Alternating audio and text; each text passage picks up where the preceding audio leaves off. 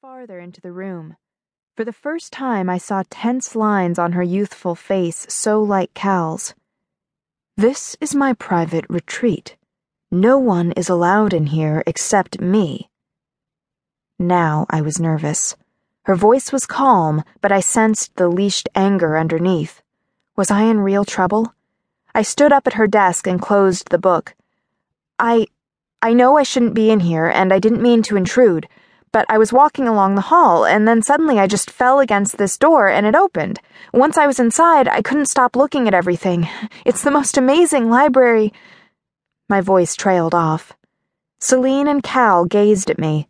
I couldn't read their eyes, nor could I get any sense of what was going through their minds, and that made me even more nervous. I wasn't lying, but I hadn't told them the whole story either. I had also been trying to avoid Skye Eventide and Hunter Nile, two English witches who were here tonight to take part in one of Celine's circles.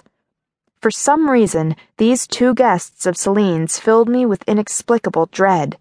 When I'd heard them coming along the hall, I had tried to avoid them, and had ended up stumbling into this secret library. It had been an accident. That's right, I thought. It had been an accident. Nothing to be ashamed of. Besides, I wasn't the only one who had some explaining to do. I had a few questions for Celine.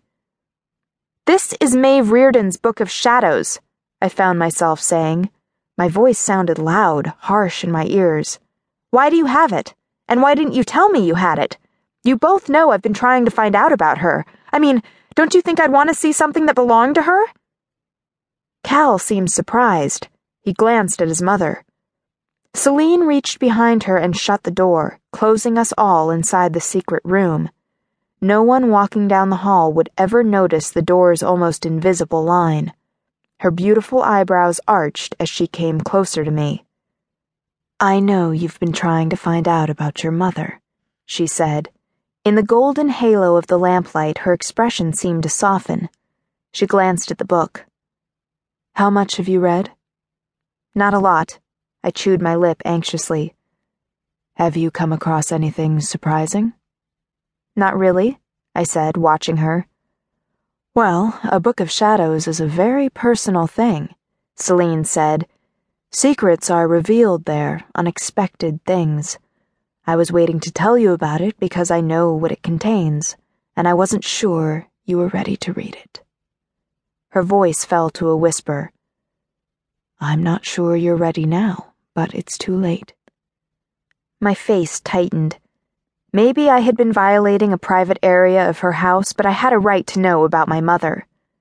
"But it's not really your decision to make," I argued. "I mean, she was my mother. Her book of shadows should be mine. That's what you're supposed to do with books of shadows, pass them down to your children. It is mine." Celine blinked at my strong words. She glanced at Cal again, but he was looking at me. Once more my fingers tingled as they traced the book's worn leather cover. "So why do you have it?" I repeated. "I got it by accident," Celine said. A fleeting smile crossed her face. "Though, of course, most witches don't believe in accidents. My hobby is collecting books of shadows. Really, I collect almost any book having to do with witchcraft, as you can see." She waved an elegant hand at the shelves in the room. "I work with several dealers, mostly in Europe, who have standing orders to send me whatever books they have of interest, any book of shadows, no matter what its condition. I find them fascinating. I take them with me wherever we go and set them up in a private study, as I did here when we moved in this past summer. To me, they're a window into the human side of the craft. They're diaries, records of experiments. They're people's histories. I have over 200 books of shadows, and Maeve Reardon's is just one of them." I waited for her to elaborate, but she didn't. Her response sounded strangely voyeuristic, especially from a high priestess, someone who was otherwise so in touch with people's feelings. Why couldn't she see that Maeve Reardon's book wasn't just another book of shadows? At least, not to me.